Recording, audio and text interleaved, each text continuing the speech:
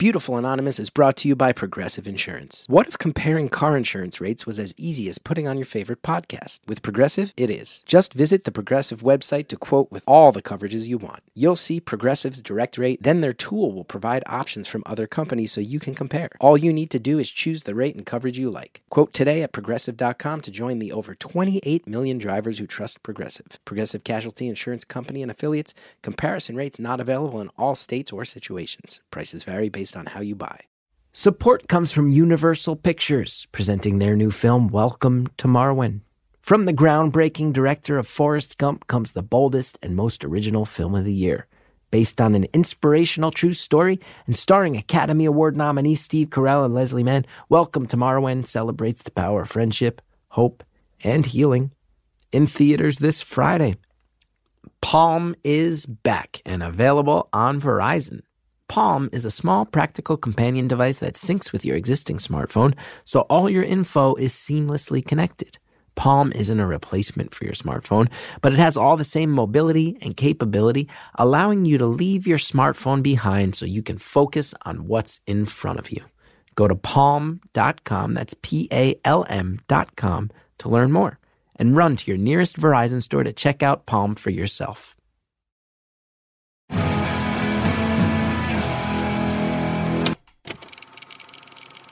Hello to everybody with hidden voice talents. It's Beautiful Anonymous. 1 hour, one phone call, no names, no holds barred. I'd rather go one-on-one. I think it'll be more fun, and I'll get to know you, and you'll get to know me. Hello everybody, Chris Gethard here, welcoming you to another episode of Beautiful Anonymous. A.K.A. the best job this guy could have ever stumbled into, because I get to talk to you kind people on the phone. And hey, if you're out there, I haven't mentioned this in a while. If you want to call, keep trying to call. And if I haven't even said in a while, follow me on Instagram, follow me on Twitter. I say that not to plug my social media, but that's where I put up the phone prompts. And yeah, you'll see jokes and show plugs and videos of me doing jujitsu poorly, and then also the plugs come up for how to call the show and when I'm in the studio. So last week's episode was our sit down in person from Toronto. We talked with someone who is a translator for the Japanese community in Toronto, and the courts told us about that. And a lot of people really said her personality was incredible, and they wanted to be personal friends with the quote unquote caller from that week. And that was really nice to see in the Beautiful Anonymous Facebook community. There was one guy who brought up a valid point, I thought, where he said, I forget if he said he was dating or married to an Asian lady. And he said, not all white guys are fetishizing people. And if I ever implied that, I apologize. I don't think I was ever trying to say that every white male who's ever dated an Asian person is somehow fetishizing them. We were just going from the context of what the caller brought up. But apologies if anybody was offended or felt judged. Not my intention. This week on our beautiful follow-ups on Stitcher Premium, we catch up with the girl who escaped from a cult. Don't miss that. Okay, what else? Do I have a show? I got a couple shows coming up in Queens this week, and then Brooklyn in January. We opened up 2 more shows at Union Hall because the early ones sold out. Maybe I'll see you there. This week's call, it's a pretty fascinating one. I like this guy a lot. You're gonna hear. I give him a hard time at points. He reminds me a lot of how my friends and I in college interacted with each other, and pretty fascinating dude. You'll hear he's lived like 4 different like professions, and they were all sort of like hard lives, and now he's moved on and he's going to college, but it's not the traditional college experience. And when you hear what he's studying and why and how he wants to help the world, I think you're going to be fascinated with this guy as much as I was. And I'll also encourage you, listen to the end of this call. I will tell you, we finished up this call, and right away, I burst out laughing as soon as we hung up, and Harry got on the mic and said, I think that was the best ending ever. Jared said, yeah, that might be the best ending to a call we've ever had. So, no spoilers, but stay tuned. Enjoy this call. Thank you for calling Beautiful Anonymous. A beeping noise will indicate when you are on the show with the host. Hello? Hello? Hi. Yeah, dude, what's up, man? Let's see, what's up? Not much today. I just did an interview about my new book, and now I'm doing this. Those are the first two things I've done today. To be honest, I have not been following your career as closely recently. Oh, that's okay. I didn't know you had a book out. That's okay. Sometimes people drop off. Sometimes people lose interest in me and my career, and that's okay. That's the nature of the beast. Yes, indeed. I mean, I've just been really busy with school. I just got started back up in, I like to call it big boy college, like actual university work. Okay. After completing my associates, so it's been kind of a crazy last couple weeks. So you did the associates. That's generally a 2-year program, right? Yeah. So I started out. All right. So I'm kind of an atypical college student, as in I out of high school, I went to school to become a mechanic. I did that for about a year and a half. Decided I wasn't very good at it. So okay. I had to find a new path. I did some odds and ends jobs, made headstones for a while. I worked at a leather company. And then I was like, I got to get my ass back in school. So then I tried that. And there's a whole bunch of confounding variables that led to me failing out the first term. I ended up homeless on the first day. Oh, wow. And was working at a foundry nights in a really janky warehouse. And so I failed out. And then I spent a couple of years doing odds and ends jobs. And then in about 2014, I started back in at school. And it took me 3-4 years to get an associate's. And now I'm just finished that up in June, and now I'm moving on to Big Boy College to get a degree in geology. So, wow. Okay. Kind of adjusting to that life. Yeah, there's a lot of questions. How old are you? I'm trying to do the math. It's impossible. How old are you? All right. I'm 28. So you're 28. You're 28, and you're currently spending your first time at a full-on university. At university. Wow. Yes. 28. Are you so? Correct. And do you live?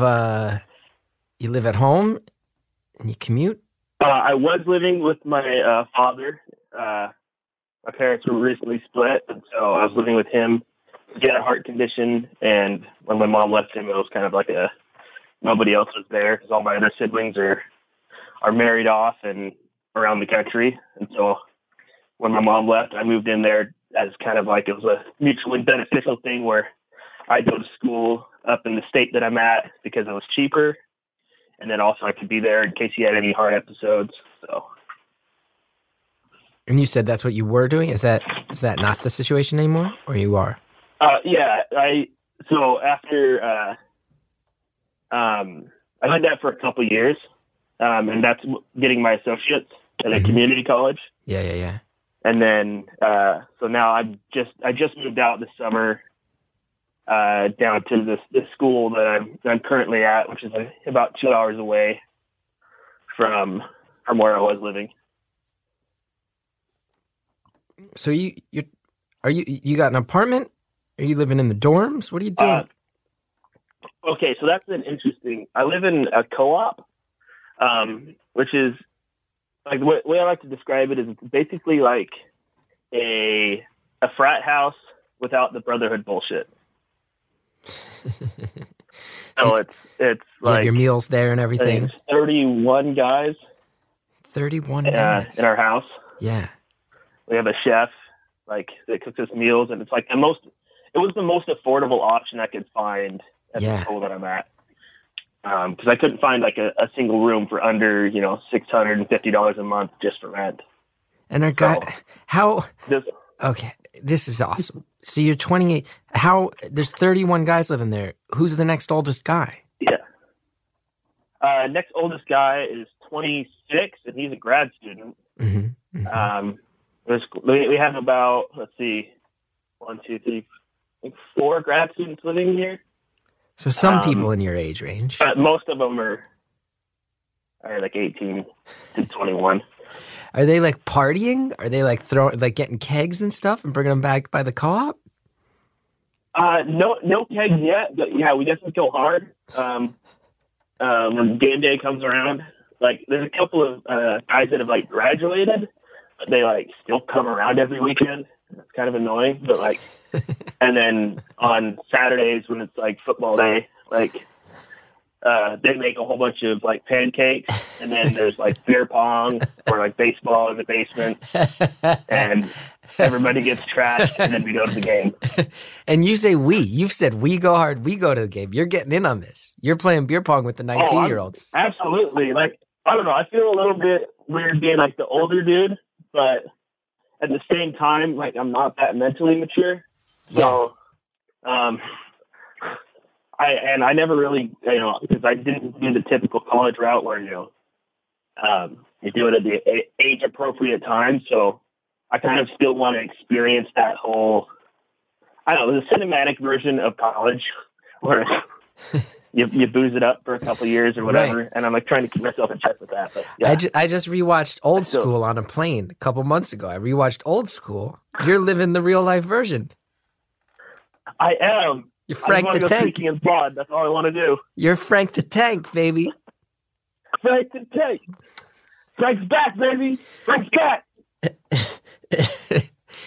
I love this. So it's game day. You're playing beer pong. Do these young guys start getting fucked up and then giving you shit for being old? Oh yeah, they can't handle it. That's the thing. I'm like, as a seasoned alcoholic, I definitely can handle my shit for a while and know when to like ease off. A lot of these kids don't, and so there's a lot of just fallen soldiers along the way that go too hard too early. And do you ever, when these kids are going hard and passing out, do you ever click into like, oh wait, I'm a grown up mode, or are you just like get up? No, absolutely. Like, all right, so like I'm definitely more like an empathetic kind of person that like I definitely just care for people when they're sick. So it's like I can switch to that role pretty quickly. I'm definitely not the one that's just like, you pussy, and then keep going. I'm usually, for how drunk I get, I stay pretty responsible, I feel. It's a weird role, especially in this house. Like, I just started living here over the summer, obviously, and it's got this whole, like, executive positions to it. Like, it's a nonprofit, so it's fairly, like, it's under, for housing and food, it's under $600 a month for normal, like, rent. That's pretty sweet. Which is awesome, because, like, that definitely affords me the ability to actually go to the school that I'm at. But I was actually, I'm very mechanically inclined, so I really like fixing shit. Yeah. And I was already doing that all summer anyways, because when I came in, it definitely had the vibe of there's only been 18-year-olds living here for the last 10 years, and nothing's ever been done to it. So, like, keep it up. Like, doorknobs falling off, baseboards that are ripped off, blinds ripped down. So I spent, like, half the summer, like, I did 2 calculus courses over the summer, and I spent, like, my free time fixing up the house. So I actually, this last week was elected into the position of, like, house manager, which means, like, I get 50% off the normal rent. Oh, nice. And I get to go around fixing shit all day. So wow. It's kind of a sweet position. So you're already doing that anyway. Now they're going to give you a little kickback on it. Yeah, I get a little something extra on the side. Now you're partying with these kids, and they're young people. And I remember from when I was in college, very often I think back, and I would sometimes very much be feeling hard feelings and feeling melodramatic. And now from my perspective of where I'm at now, I'm like, oh, that felt so real to me. I respect the fact that I felt that way, but my problems then were smaller scale than I realized. Do you ever have times where like you're like hanging out with like a 21-year-old kid and he's had a couple drinks and he starts going on about some stuff and you're like, hey man, like that's cool, but when I was your age, I straight up worked in a fucking foundry. You ever have that conversation? Like, I was making headstones. I try not. I have and I haven't. So like I try not. I'm very like everybody has their own journey, and so like this kid's living his journey. I lived mine. Mine varied. And I just kind of offer perspective. And like, I give a lot of advice. I'm always been the guy that shoulder, like, to cry on, or someone that will just sit there and listen. And I try not to put myself in that position where, like, quit being a little bitch, like you have it so good or anything like that, because everyone has their own anxieties and their own struggles with where they're at. So I kind of just sit there and I go, yeah, man, well, have you ever thought about it maybe this way? So you have the more mature version. You have the more mature human version of what I'm thinking. Yes.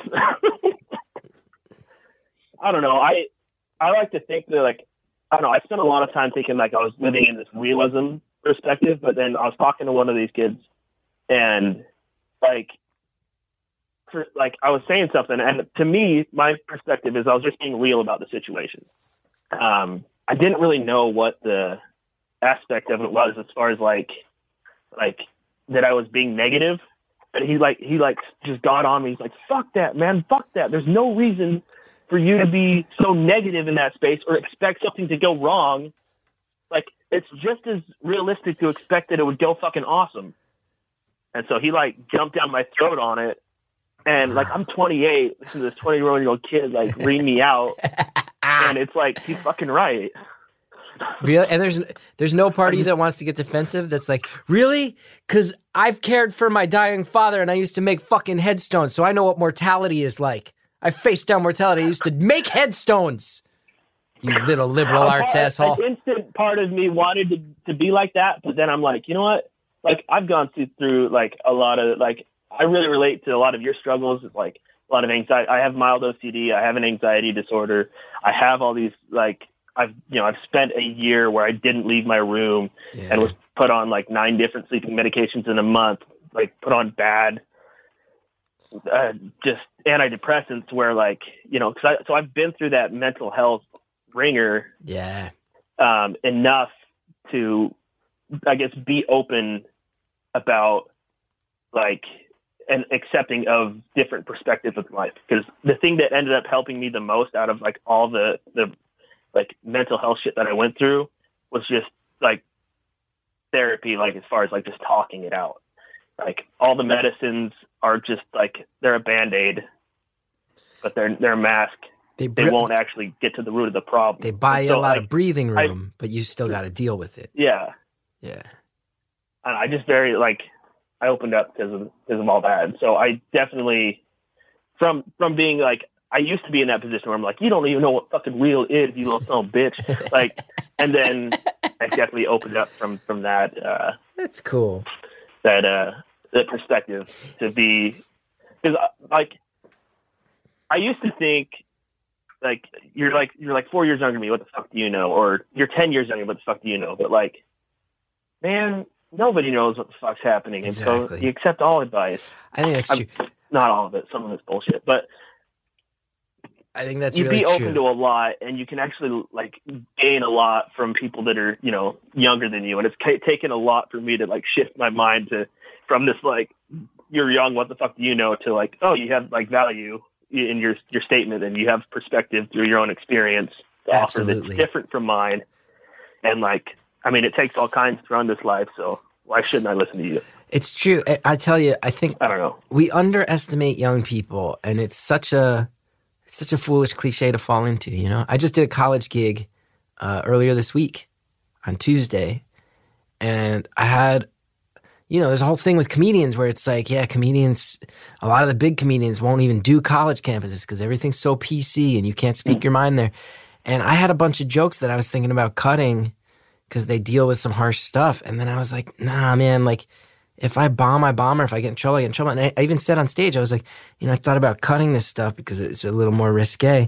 But then I was like, I don't want to underestimate you guys that just because you're young, your opinions don't matter. And I think that maybe some of the comedians who avoid colleges because they get slammed for being offensive need to think about how to say what they're saying in a smarter way.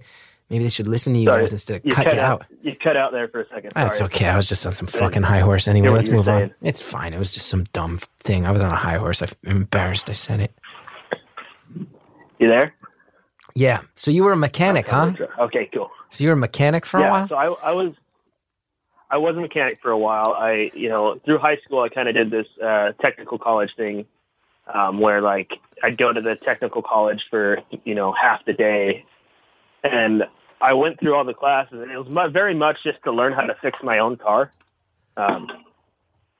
So going through that, like, I kind of fell in love with it, and that just became, I don't know, it's a very formative time in high school, right? So that became who I was for a while. It's just, I'm a redneck mechanic kind of. Yeah. And I very much didn't grow up that way at all. Like, my dad is a contract attorney, so like, for like a large corporation dealing in like software and stuff. So it's not like I grew up redneck, but then like when I was like 18, I started hanging out around the redneck kids in my school, and that's who I kind of turned out to be for the early part of my 20s. Now let me ask you, like, and again, I'm falling into a stereotype here. Might be true, might be not. I know. Were you like in trouble in school? Because I know that when I was in high school, the kids who got sent to the other school to work on cars for half a day, they generally were kids who maybe had gotten in some trouble, who would get sent off campus to do more tech-driven stuff. I didn't. I chose to do it, and I don't know. I was a shit high school student. Like, I barely graduated, but in general, like, I went to class. I wasn't too disruptive. I definitely like ended up in the principal's office a few times. I got one kid arrested, kind of on accident. How'd you do that? He was like a fucking bully, and we got into an altercation, and he was like choking me, and then he like got off, and he's like, "You fucking pussy," and I was like, "You touch me, I'll sue you and your family for all your worth." And I very much played my dad's a lawyer card, even though my dad never spent a day in court. And he made the comment like, "Oh, do it, you'll be dead before you get home." And so me not thinking, I'm like, oh, like, I want to see if this is true. So I called the law office and asked them if I really could sue them. And they were like, really like, you should call the police. And of course, not thinking, I'm like, oh, okay, that's the next step in this, to find out if I can sue this kid. And then I called the police, and I was like, can you just tell them like not to do it anymore? And they're like, oh, no, you called the police, and this happened on school property. We have to make an arrest. I was like, oh, no. Please don't do that. That's going to be bad for me. They're like, well, too late. So they arrest this kid. I wrote a report and everything. It was bad. And, well, I thought it was going to be bad. It turned out to be fine. Like, the kid came into the principal's office crying. Turned out he'd, like, smoked a whole bunch of pot during lunch. And then, like, so he was high and scared out of his mind, and then he got arrested for, like, assault and battery and, like, threat upon life and having drugs in a school-free, like, a drug-free zone. So, wow. He got what was coming to him, kind of. Do you have to face the wrath of his crew after that? No, that was the thing. Is he really didn't have a crew. He was just kind of an asshole. So I would like he was in my weights class, and so there were some kids that kind of lifted weights with him, and I'm pretty sure the kid was on steroids. But like, they're like, "Did you really get that kid arrested?" I was like, "Yeah, man, I didn't mean to." They're like, "Good, that kid's a dick." I'm like, "Oh, hey, it worked out." Nice. So I don't know. I got in trouble a little bit in high school, but definitely wasn't like, it was more so to like, answer the question is like to fix my own car. I had a 1985 Volvo wagon that was in bad shape, but I kind of learned to fix and keep running on round. So now, can I ask you a couple questions, just on a self-serving, selfish level? So this is maybe out of line, maybe not the best listening for the listener at home. So I got a 2012 Ford Fiesta, and just last night I'm driving it, and there's a lot of traffic, and I'd been driving like an hour, and I see all this like smoke coming out from under the right side of the hood. I couldn't tell if it was smoke or steam. Engine coolant light comes on. Am I fucked on this? It's got a little under 70,000 miles. A little bit under 70,000 miles on it. Okay, let me ask you this. Did you keep driving on it? I drove it. You need to pull over. I drove it about another half mile to where I was going, which was my Brazilian Jiu-Jitsu gym. I took a class because I'm a badass.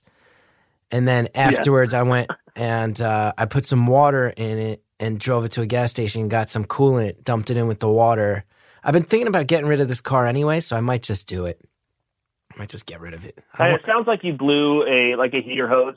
I went over line. I went over this big thing that I thought was a speed bump, but I think was just a big fucked up chunk of road, and it went like up and hard, like I came down. I was like, oh, that was bad. Oh, you might have fucked your radiator, honestly, on that then. So I gotta just get rid of it. I'm thinking about buying a new car anyway.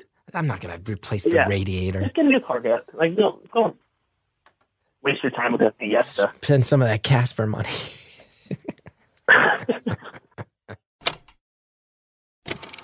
Clearly, discussion of my 2012 Ford Fiesta is this show at its most intense, and therefore I think we need a break. Luckily, we have some advertisers to provide that break. Listen to the things they offer. If they appeal to you, use the promo codes. Really helps the show when you do. We'll be right back.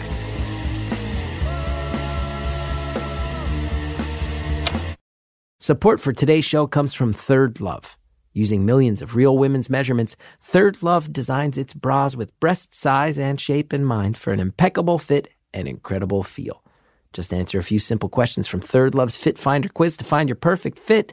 Third Love offers double the number of sizes that most brands offer, cups A through H, bands up to 48, and with lightweight memory foam cups, straps that won't slip, and tagless labels, you'll want to wear these soft and breathable bras and underwear every day. Especially the new cotton t-shirt, bras, and underwears. And they got a 100% fit guarantee. Okay, so returns and exchanges are free and easy. My wife enjoyed the Third Love experience. She thought the process was super simple and smooth and actually made her feel very included in the process of figuring out exactly what she needed. And she thought the detailing on the bra that she received was quite nice. She made a point of mentioning that to me. Third Love knows there's a perfect bra for everyone. So right now, they're offering my listeners 15% off your first order. Go to thirdlove.com/beautiful now to find your perfect fitting bra and get 15% off your first purchase. That's thirdlove.com/beautiful for 15% off today. Stitch Fix is an online personal styling service that finds and delivers clothes, shoes, and accessories to fit your body, budget, and lifestyle. Okay, Stitch Fix. It's a cool service. Used it with Hallie, my lovely wife, and we loved it. We loved it. She was able to pick out all sorts of stuff that really fit her wheelhouse, and she's a stylish person, but it's real specific, you know, and she was able to go through and have an experience that felt really personalized to her, which is not always easy when you're doing your own thing. You got your own look. It's cool. Then they sent the whole box. She was able to go through it, get excited, pick out what she wanted. It was awesome. Stitch Fix can help you find your new favorite piece of clothing. Just go to stitchfix.com/stories and tell them your sizes, what styles you like, and how much you want to spend on each item. You'll be paired with your very own personal stylist who will handpick 5 items to send right to your door. Try them on, pay only for what you love, and return the rest. Shipping, exchanges, and returns are always free. There's no subscription required. You can sign up to receive scheduled shipments or get your fix whenever you want. Stitch Fix's styling fee is only $20, which is applied toward anything you keep from your shipment. Get started now at stitchfix.com/stories. You'll get an extra 25% off when you keep all 5 items in your box. That's stitchfix.com/stories to get started today. stitchfix.com/stories. Thanks again to all of our advertisers. Now let's get back to Beautiful Anonymous. I'm not going to replace the radiator. Just get a new car, guys. Like, don't waste your time with a Fiesta. Spend some of that Casper money. I don't know. It depends. So to answer the question on that is, if you drive too long, if you overheat the engine, the thing that's going to happen is you're going to warp the head. And that's kind of like the cap that goes over the pistons, right? If you want that, they're machined down to be like contacting perfectly so it can contain the explosion that happens within the engine that drives the power. Yeah. And if that gets warped, then there's gaps, and then that pressure escapes to places it's not supposed to be, and then that's how you end up with fucking your engine. So I can't put any more money into this car. Can't put any more money into this car. I mean, it sounds like it might be like a radiator issue, so I mean that's not too expensive. But if you're not digging the car anyways, I wouldn't advise keep throwing money into it. I'd start looking into something that you are proud to drive or you want to drive. I'm trying to get a hybrid, do my part for the environment, you know? Yeah, treat yourself, Dad. Like, Thanks, save man. those dollars on Thanks, gas man. Yeah, because yeah. it's expensive. I might go out and I'm looking at the Kia Niro. Yeah. You got any opinions on the Kia Niro? If anybody listening has opinions on the Kia Niro, please let me know. Kia Niro, I've never even heard of it. It's a hybrid SUV from the Kia company. My brother just got a Kia Cadenza. Oh, how's he liking and it? it seems pretty nice. I haven't ridden in it yet, nice. but This is just us talking about Kias. it looks It's a good little, nice little sidetrack. fancy. Nice little sidetrack where we talk about Kias. I don't know, we can talk about anything. Like, I don't know, I'm a geosciences major, so I'm like a rock nerd. Yeah, what are you going to do with that? But all right, so honestly, I want to work in water. I'm kind of fascinated with water and water science. Mm-hmm. So I originally was thinking of doing like hydrogeology and working in aquifers and doing like aquifer contamination cleanup. But the more I've looked into it, that's been more like an engineering standpoint thing that works on that kind of stuff. And I'm very much not down with doing that much math. For my, I mean, I already went through 2 calc courses over the summer and they were like brutal. So I'm thinking more policy regarding water now, because the school I'm at has like one of the leading arbitrators or mitigators in dealing with water kind of conflict stuff. So I'm actually taking a class from him right now. So it's really been really interesting. So I'm thinking I might change more policy-wise rather than the engineering behind fixing contaminated aquifers. So thinking policy, is this about trying to like influence the government to take action on things related to global warming and towards people's ability to live in certain areas based on the availability of water, that type of stuff? I mean, yeah, well, water is this resource that we all share, right? And there's like several main drainage basins and really like intricate ways that we use water and that we share water. Like there's a certain town in Wisconsin that is like half the town is in one drainage basin while half the other one is in the Great Lakes drainage basin. And like there's a pact between all the states that touch the Great Lakes that they can't pump any water outside of the basin. So half the town can get its water from this other basement, but the other half of the town has to pump it from ground wells. So it's this weird like dynamic is where this whole town, they like can't get all of their water from one source legally because of this pact that divides their town like right down the middle. And so all that kind of shit just really like I nerd out on that. Maybe it's because I'm a lawyer's son or whatever, but I'm really interested in the law and the policy regarding like why we can use certain resources, why we can't, how using things in a certain way might impact, people, other water users down the line. Like I learned yesterday that California, 19% of the energy you consumed in California is used to pump water to Los Angeles. Right, and that blew my mind. Los Angeles, because I've seen Chinatown. Los Angeles is a place that it's a desert. That amount of people should not be living there if we weren't manipulating it to be so, correct? Exactly, yeah. And so like they're pulling water from the Colorado River, they're pumping it, or they're pulling it from Owens Valley, and they're pumping it from up north near like near the top of the state. So it's like all these water resources are getting diverted out of their natural spot. And then there's like these concepts of like going into water debt is what they call it, and that's like using the groundwater faster than it's replenished.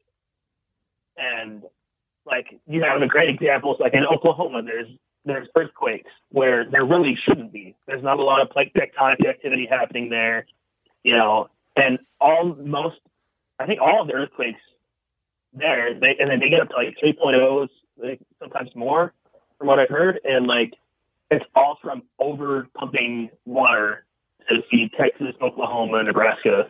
Like that's one giant aquifer right there, not like Oklahoma.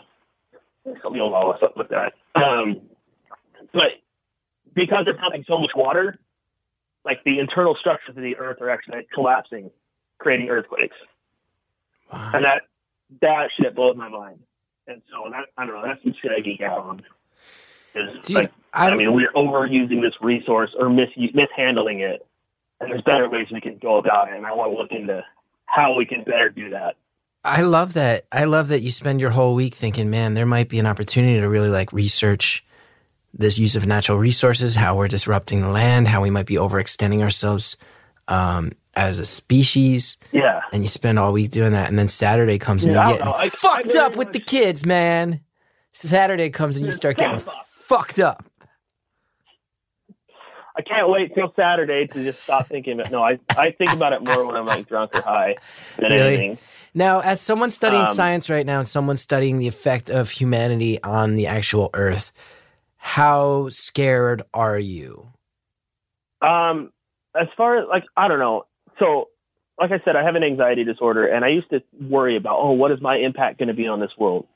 But when I got into the geosciences, it relieved so much anxiety for me because I thought about not only our planet or like everything around me, because I used to get so worried about all these problems. And then I thought about, I'm like, well, the Earth is still going to be here after we've fucked it up and we're long dead and gone. Because when we talk about like, the Earth is dying or whatever, it's like we're really just shooting ourselves in the foot with like overconsumption and, reducing EPA regulations, all this stuff that's contributing to higher amounts of greenhouse gases that warm the Earth. Like the Earth is going to be fine. It's us that we're kind of fucking. But that idea of like that I'm kind of pretty much like insignificant in the grand scheme of things of like how old, like the Earth is like 4.6 billion years old. Like if you were to put all of Earth's timescale on a football field, we're like less than the last inch of all of humanity. Yeah. Like to the goal line. Like it's so insignificant in this time, even though we're really fucking up for the rest of the animals. Like, I don't know, that to me, it provides a little bit of solace. So I don't really worry personally. I mean, I do because I like to snowboard and I do like the winter. I like being cold but I don't like huge, nasty storms. I worry and I don't, to answer your question. So I don't know. On a grand level, you've come to learn that humanity is going to erase itself into non-existence, but we've had such a relatively low impact that if we stop being self-centered, we can see that Earth will be fine. But on a mini level, you're bummed you might not be able to snowboard as much if the snow melts. Oh, absolutely. I'm super bummed about that.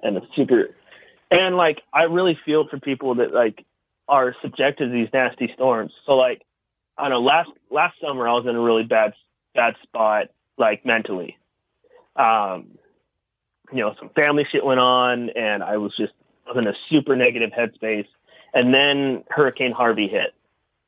And I was watching on the news and I was just seeing, people that were stuck in their homes. They're like, they couldn't get out, and the whole Cajun Navy came out and they were going out rescuing people. And I so badly wanted to be a part of like helping in that moment. Cause I was so sick of seeing every time, like, what's the newest fucking natural disaster, newest shooting, like whatever the horrible shit that's happened this week.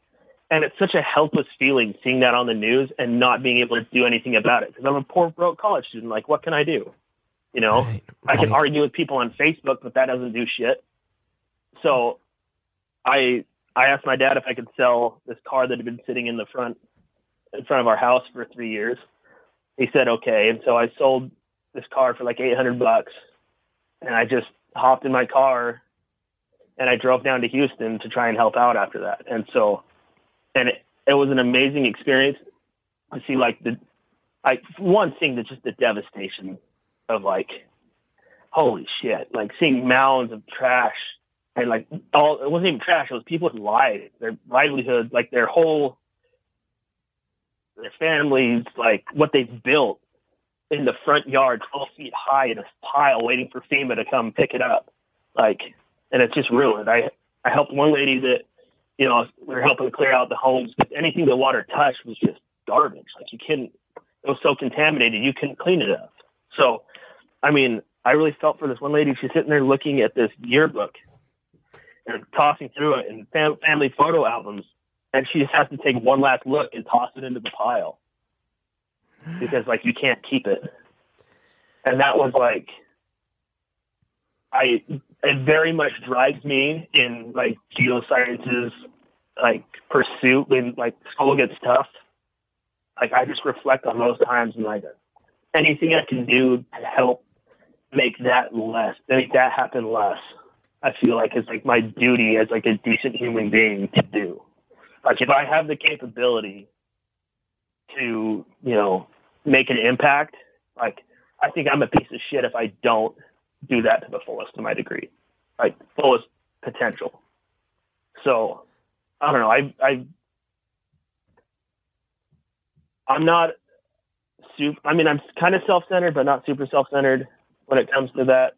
Like I had one advisor in college. She said like that I restored her faith in humanity after that. And she's been like one of my like most awesome like supporters since I got my associate's degree. Like she's helped me get set up in the place where I'm at now. And I'd very much like to give a shout out to her, but I don't want to also name drop. But I mean, if she hears this, she knows who she is. And I just want to say thank you so much for all you've done. Yeah. Wow. You're trying to do some good in this world. No, I liked it. Let me ask you, can I ask you this? Because this might be something you study. This might be something you don't. I have a vague understanding of something that you might know more about. And it sounds like you're reading about this from the perspective where you might know this. So from what I hear is, you know, the word refugee gets tossed around a lot. And people make a lot of assumptions about why refugees start out traveling. From what I've read a little bit, a lot of it comes down to people don't have access to water. Because they don't have water, they can't grow crops. They don't have access to food. So you got to leave and you got to go someplace where you can find those things. I've heard that one of the big environmental disasters that we're setting up as humanity is that as we kind of burn out our resources in certain areas, we're going to have large swaths of people who can't live, who need to go somewhere else. And it's going to be a more and more common problem. Is this something you can speak to? Oh, yeah, absolutely. So most water usage goes towards agriculture, right? When we talk about like water crisis or anything like that, mostly what we're talking about is, you know, growing food for people.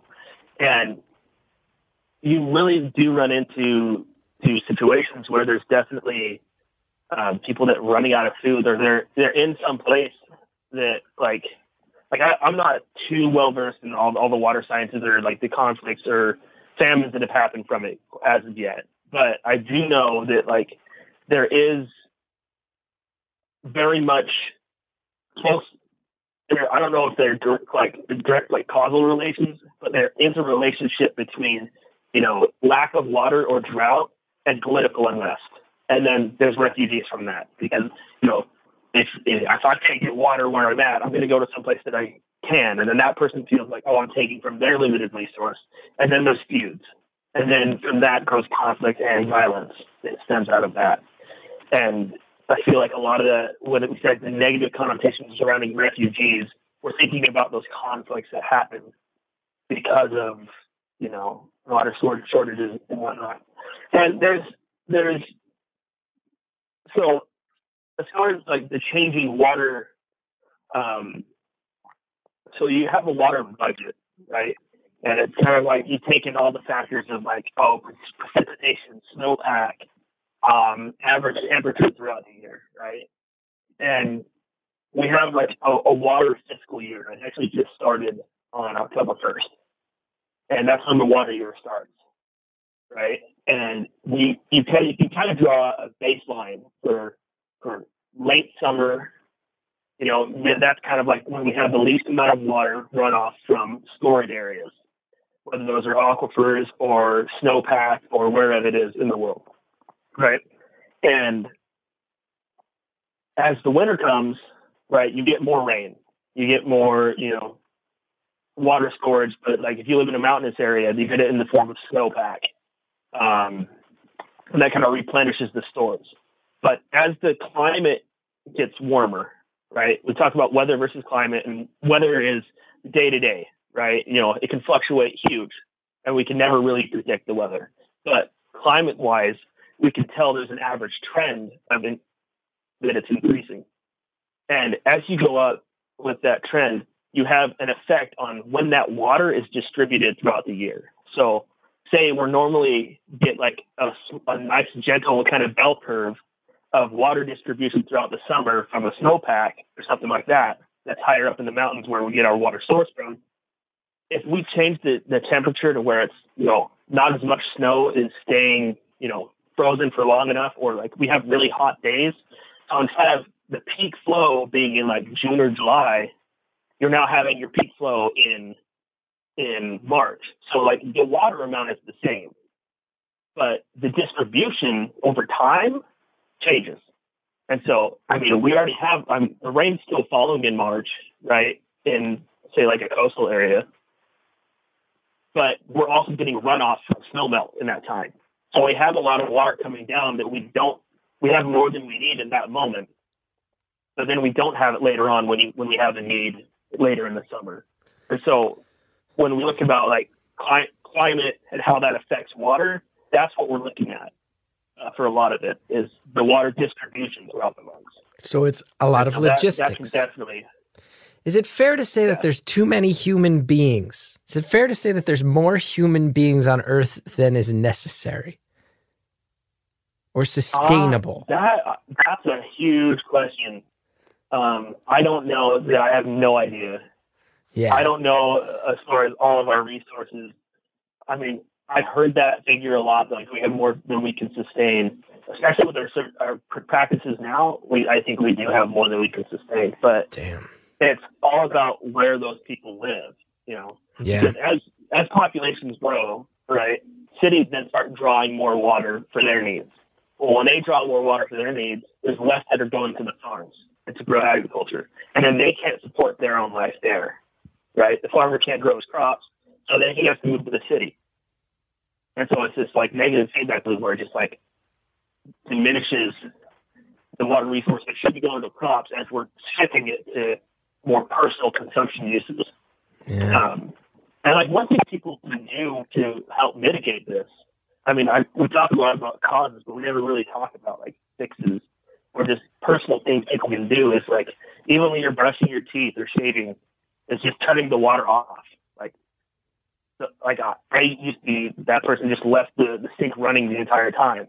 And it's like, we're going to have to that water resource will replenish, but there's energy consumed in treating it before it comes to your house. And then we also have to treat it after it goes into wastewater.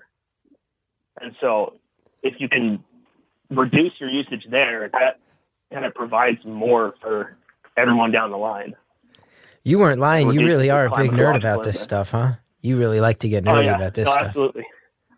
Wow. I'm a huge fucking nerd about it. We got a big old nerd nerding out about water. A lot of different nerds call this show. Nerds about all different nerd things. Then we got a water guy. My dad's going to be proud. Hey, we got some advertisers. Check out what they have to offer. Use the promo codes. It helps the show when you do. We'll be right back with more phone call. Sometimes the smallest changes can have the biggest benefits. An easy change that your body will thank you for: switching to aluminum-free coconut deodorant from Kopari. Kopari's coconut deodorant is aluminum-free and vegan. It's also free of silicones, sulfates, parabens, GMOs, and baking soda, so it's great for sensitive skin. Kopari's deodorant fights odor with plant-based actives such as sage oil and coconut oil, doesn't leave behind a sticky white residue, just the sweet, subtle scent of fresh coconut milk, and it outlasts your longest days. This is Kopari's #1 selling product. They can barely keep it in stock. They also offer a deodorant subscription. I think this is the smartest thing, man. You choose how often you want to receive your deodorant. They ship it to you automatically for free, so you never run out of deodorant again. Kopari offers a money-back guarantee, so there's no reason not to try it today. I used Kopari. They sent it to me, and I had my old deodorant, and I was used to that, and I've started using my Kopari every day, and I tell you, it's just as strong as my other deodorant. It fits in the medicine cabinet. It's a little, I'd say the shape, the actual shape of this is a weird thing to say. It's more logical than how those deodorants are usually shaped. Those ones don't fit in the medicine cabinet. It's a weird width and too tall. Kopari's really got a lot of stuff figured out, and I like it. And it has me smelling good, and it's vegan. All the other stuff they say, it's just as strong as any other deodorant I've ever used, and it's the one I prefer now. Go to koparibeauty.com/beautiful to make the safe switch today and save $5 off your first order when you subscribe. That's Kopari, Kopari beauty.com/beautiful, koparibeauty.com/beautiful. Thanks again to everybody who sponsors Beautiful Anonymous. Now let's finish off the phone call. You weren't lying. You really are a big nerd about this stuff, huh? You really like to get nerdy about this stuff. Absolutely. Wow. I'm a huge fucking nerd about it. You love water. My dad is, I mentioned on the show before, I think my dad has a PhD in environmental science, and he's a water treatment guy. That was like his area of expertise. Yeah. You and my dad could sit down and talk all day. That's actually one of the things that kind of put me into what I wanted to do, is I heard you talk about that. That can't be true. You heard me talk about my dad liking water, and you were like, I like water, and now... Well, it was very much at a time where I was taking one of like my most basic geology courses, and my professor, she was like an extraplanetary geologist. Like she looks at rocks from and geological structures from other planets to look for like evidence of water and stuff like that. But I think her father-in-law and like several people in her family were either hydrogeologists or worked in water rights law. So that's what really got me. I was like kind of like thinking about it, and then I heard you talking about your dad does work in water treatment. I'm like, that's fucking interesting. Like there's this whole science around water that I was previously like not clued into at all. I can't wait to tell my dad that he's inspiring the youth of America. My father's going to be thrilled to hear that he has inspired at least one young man. Now, let me ask you, what's the most college shit you've done since you've been on campus? What's the situation you've looked around and been like, yeah, I took a long time to get to college, but I'm really here at college right now? Like the most college-y shit, I think it's just like, I don't know, man, like tailgating for the football game so far has been like, what I feel is like, okay, this is like what college is about. I don't know, there's a lot, like, Chris, things are looking out for me right now. I'm actually really in a good spot in my life. That's good. Where I haven't felt like this, that so much is going good right now. And, like, you get suspicious because it's going so good. Like, wait, what was that word? I'm having a little trouble hearing your phone. Sorry. That's okay. You on a headphone or something? Here, let me see if I can. Yeah, I am. Let me see if I can take that off.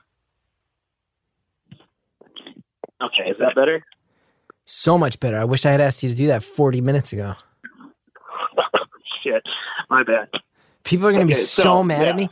Everyone listening is going to be so mad. All the internet feedback is going to be like, Gethard, that was like, it sounded like tinny, and then you ask him with 17 minutes left if there's anything he can do, and he does it, and it's crystal clear and perfect.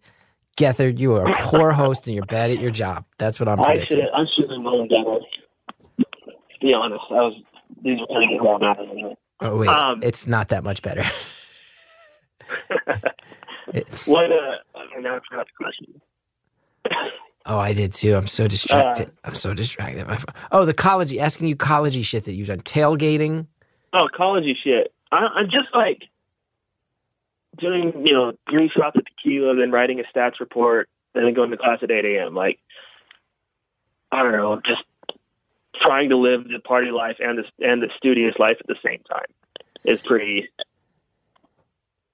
college-y to me. I don't know. The campus that I'm at it's like picturesque as far as like, it's what I envisioned college being as a kid, like what you see on TV.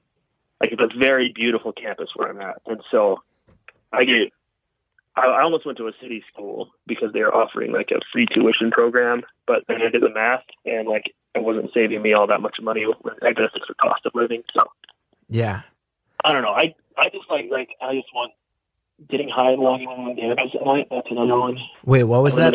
Where it's what was that part? I couldn't hear you. Getting high and walking around campus at night.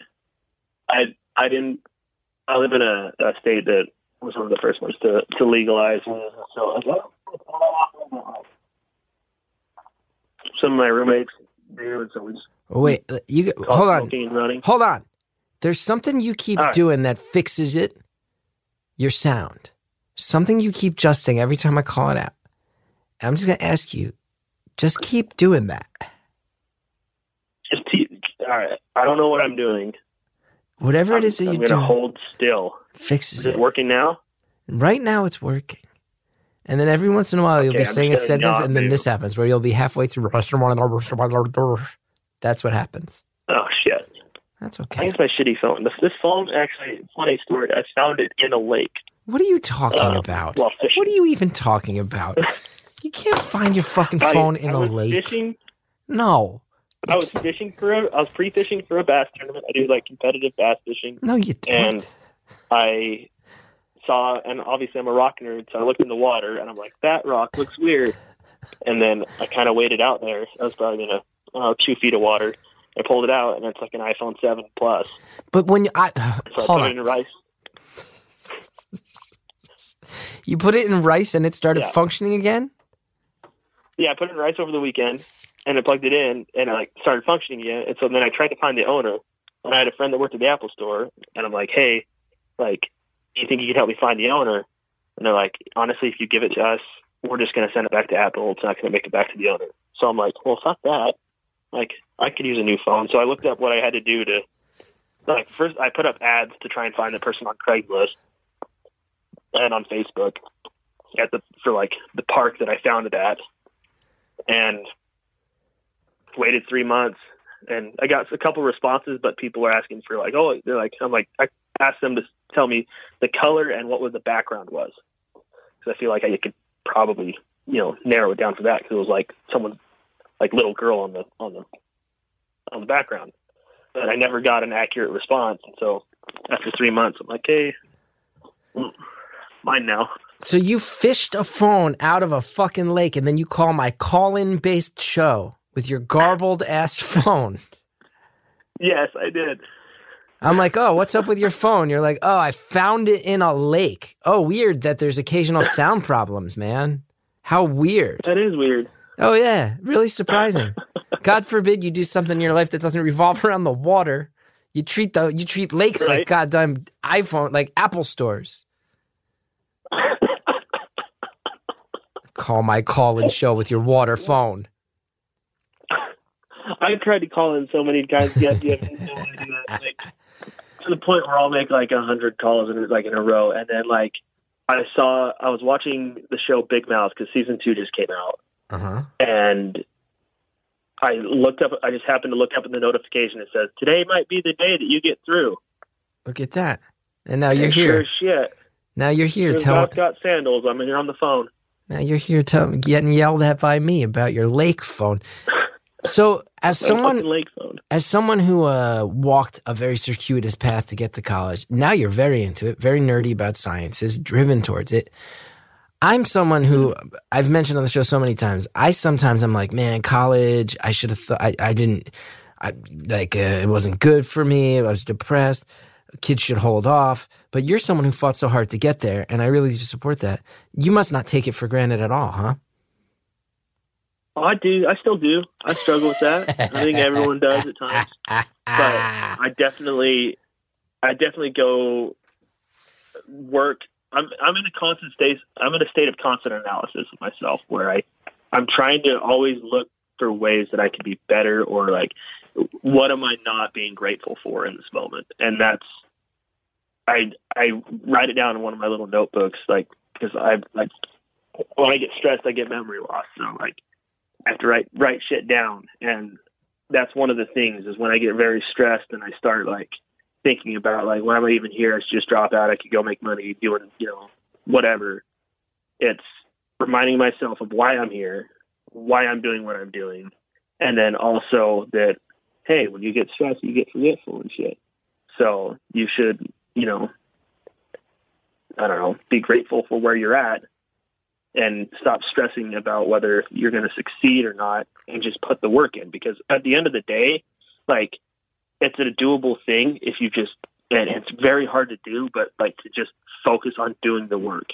Yeah. Instead of worrying about the grade or worrying about whether you're going to succeed, it's just like, okay, what can I do to make progress right now?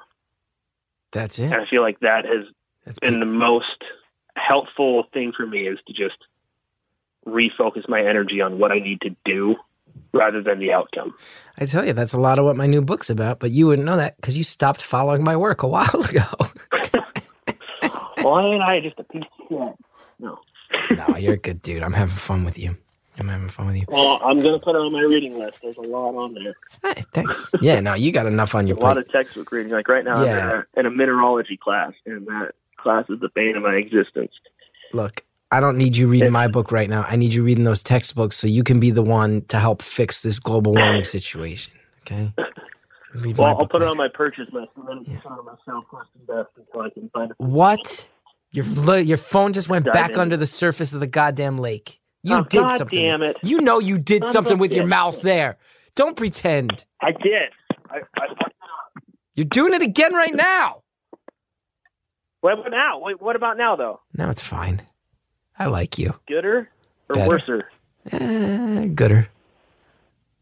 Let me ask you this. So you were a mechanic. You're a mechanic. You made headstones. You worked in leather and at a foundry. Mm-hmm. 4 different jobs that when I hear. I don't know the nature of the leather work, but 4 jobs. I mean, headstone maker, mechanic, foundry, right there. These are these are jobs that involve physical labor. Out of the different jobs you did in your pre-college stretch, which would you say was the most backbreaking? I'm voting foundry. The headstone Headstones more than foundry. Foundry was very much like we did small sand casting, mostly ornamental stuff. So we made we did make like a couple like certain wrenches. This guy, that was his main product that he made was these wrenches that you could open up a paint bucket with or open up a fire hydrant with, like a 5-in-1 thing. But they were small things. It wasn't like huge pouring. And it was very it was at night and there was no OSHA regulation really around it. Like if OSHA went by this place, they'd have an anxiety attack of all the violations. I breathed in so much oily smoke from the sand casting that I'm probably going to get lung cancer one day. And you said that but you said headstones. You said headstones was more concerning than this. You went to headstones right away. So breathing in oily smoke in a plant the government would have shut down, not as much as headstones. Tell me about headstones. Headstones, it was an interesting, I only did that for about 4 or 5 months during it was kind of a seasonal job that my friend had worked there for a couple of years. But it was I was the person that sandblasted the headstone. So we used a stencil, lay that on a blank of a stone, and then I would sandblast, basically carving out the engraving. Uh-huh. And then we'd take that out, it'd be painted, and then set it in concrete, and then from there we'd go and set it in the cemetery. And it's a long process. Dying, Chris, don't ever die because it's so goddamn expensive to die in this country. I did one headstone that I helped out on. They didn't really trust me with much on it, but it was $20,000. $20,000 for a headstone. $20,000 on a headstone. On average, our headstones were costing $4,000. Now, it doesn't sound as bad as breathing in endless amounts of oily smoke. It's backbreaking in setting the headstones in the cemetery because you run into different soil conditions where it's super heavy clay, or if it's really rocky, alluvium, stuff like that, where you got to dig it out, and you have to dig kind of down. You don't just kind of plop it down on top. You've got to set it in the ground level, and that one, I think I couldn't feel the tips of my fingers. I developed carpal tunnel from it, and so it was a good 6-7 months before I could feel my thumbs again after I quit there. Wait, you couldn't? So you were a guy who helped design and install headstones. You said you couldn't feel your thumbs for 6 months after quitting? Yeah, it was from setting them in the ground because you're just using shovels, and it's a lot of shovel work. And I'm not like, I had a lot of health problems as far as like, I'm not the most, when you look at like physical labor, like my body's not meant for that. But I was like stubborn and wanted to do it anyways to kind of, I don't know, prove something to the world. I don't know. But doing that really like fucked with the nerves in my hands, I guess. And so I couldn't feel like the tips of my fingers for a while. I don't know if that's a normal thing in like people that dig a lot. And you said this was seasonal work. You said this was seasonal work. Yeah. Because do more people die? Is there like a big rush for headstones in a certain season? It's just Memorial Day. You know, it's Memorial Days. You know, memorialize. You know, those that we've lost, especially those like are soldiers and stuff like that. So there's a huge push to get headstones in by Memorial Day. And so I think the 2 weeks leading up to it, I was working 80 hours a week. Oh my gosh. To get all the stones. We had like 240 stones we had to get set. Oh no. And we had like 2 or 3 trucks doing it. So we take, 12 to 15 out at a time. Oh gosh. And all related to death. All related to death. You develop a different relationship with death in that. Not super different, but you definitely view it from a different angle of this, from like a business side of things, or like it becomes less sad because you get people that, they want to be there while you're setting the headstone in. And it's like pretty physically demanding work. And like, I tend to cuss like a sailor when I'm like in pain. And so you have to watch yourself. But like when people are just so grateful for like, wow, it looks really beautiful. Thank you. Like it makes you kind of appreciate the people you have in your life in that moment, because you can see like the pain they're going through and like the amount of money they're putting in to memorialize their loved one, Yeah. And they're so grateful in that moment when you set something up for them that's like that they can really like pay tribute to their loved one. Yeah.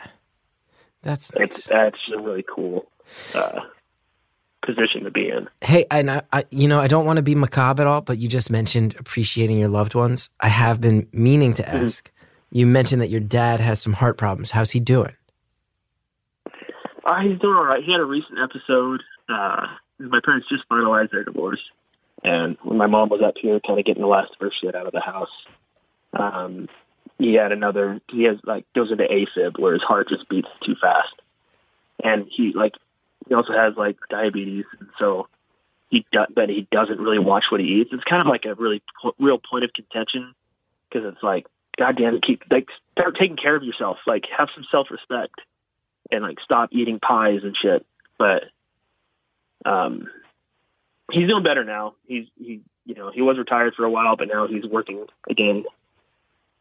And that's kind of really helping him, I think, to get back on track. But like he would be in a space where when he's been taken to the hospital a few times when I was living with him, and his blood sugar would be at like 600, which I don't know the scale. Is like astronomically high.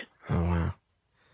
And so they'd have to keep him in the hospital for a few days after they'd shot his heart back into rhythm, just to get his blood sugar down and under control. But you said now he's working again, and it's helping a little bit? Yeah. Well, that's good. He's working again, and he's kind of on the up and up. So I'm hoping he's doing better. I got to call him. Actually, I haven't spoken to him in a little while, but he's doing a lot better. But thanks for asking, though, man. Of course.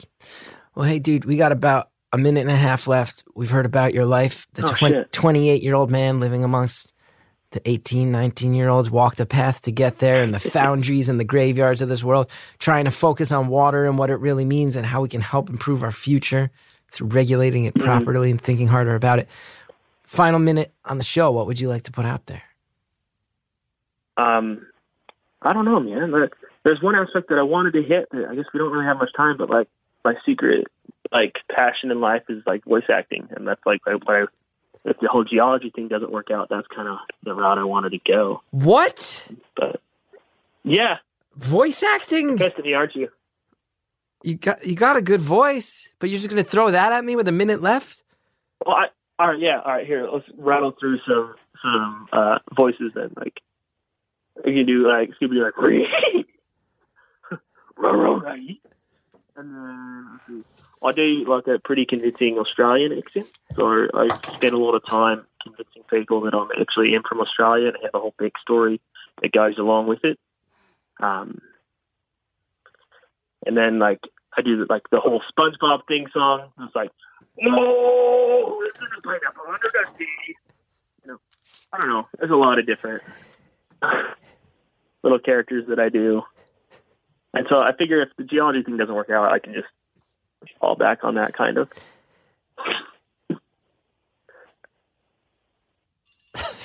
Are you there? Oh, shit. Caller, thank you for calling. And if the whole idea of you helping to litigate water and water-related issues in an effort to save the world doesn't work out, I hope you put that pretty good Australian accent to use. I hope you find a way to do it. What a fantastic and strange ending. Man, that one made me laugh. At the end, thank you so much, caller, for calling. Thank you to everybody who listens and supports the show. Thank you to Jared O'Connell and Harry Nelson in the booth. Thanks, Justin Linville, for everything you do, helping me stay organized with my life. Thank you, Shell Shag, for the music. You want to know about me when I'm going out on the road, go to chrisgeth.com. All the dates are there. If you want to help Beautiful Anonymous, what you do is you go to Apple Podcasts, you rate, you review, you subscribe. It really does help so much. That's all the business. We'll see you next time.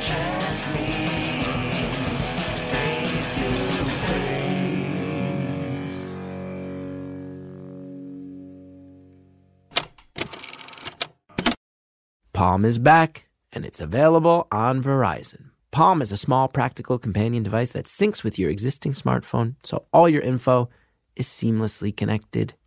Palm isn't a replacement for your smartphone. It has the same mobility and capability, though, allowing you to leave your smartphone behind so you can focus on what's in front of you. Go to palm.com to learn more and run to your nearest Verizon store to check out Palm for yourself. That's PALM.com. Hey, everybody. Last year on Beautiful Anonymous, we did a really fun thing. Our listeners enjoyed it. For New Year's, we had tons of people call in with their New Year's resolution. We just went one call after the other, and it was really great to get to talk to so many of you guys at once. And guess what? We're making that an annual tradition. So Friday, December 21st, 2 p.m. Eastern, get your phone ready. I want to talk to as many of you guys as possible, hear your New Year's resolutions, and just get a whole bunch of them going. We're also going to be Facebook Living this entire thing over at the Earwolf page. And I want you guys to check it out and participate and make this show your own as you always do. And I can't wait to talk to you and hear about what you're excited about for 2019.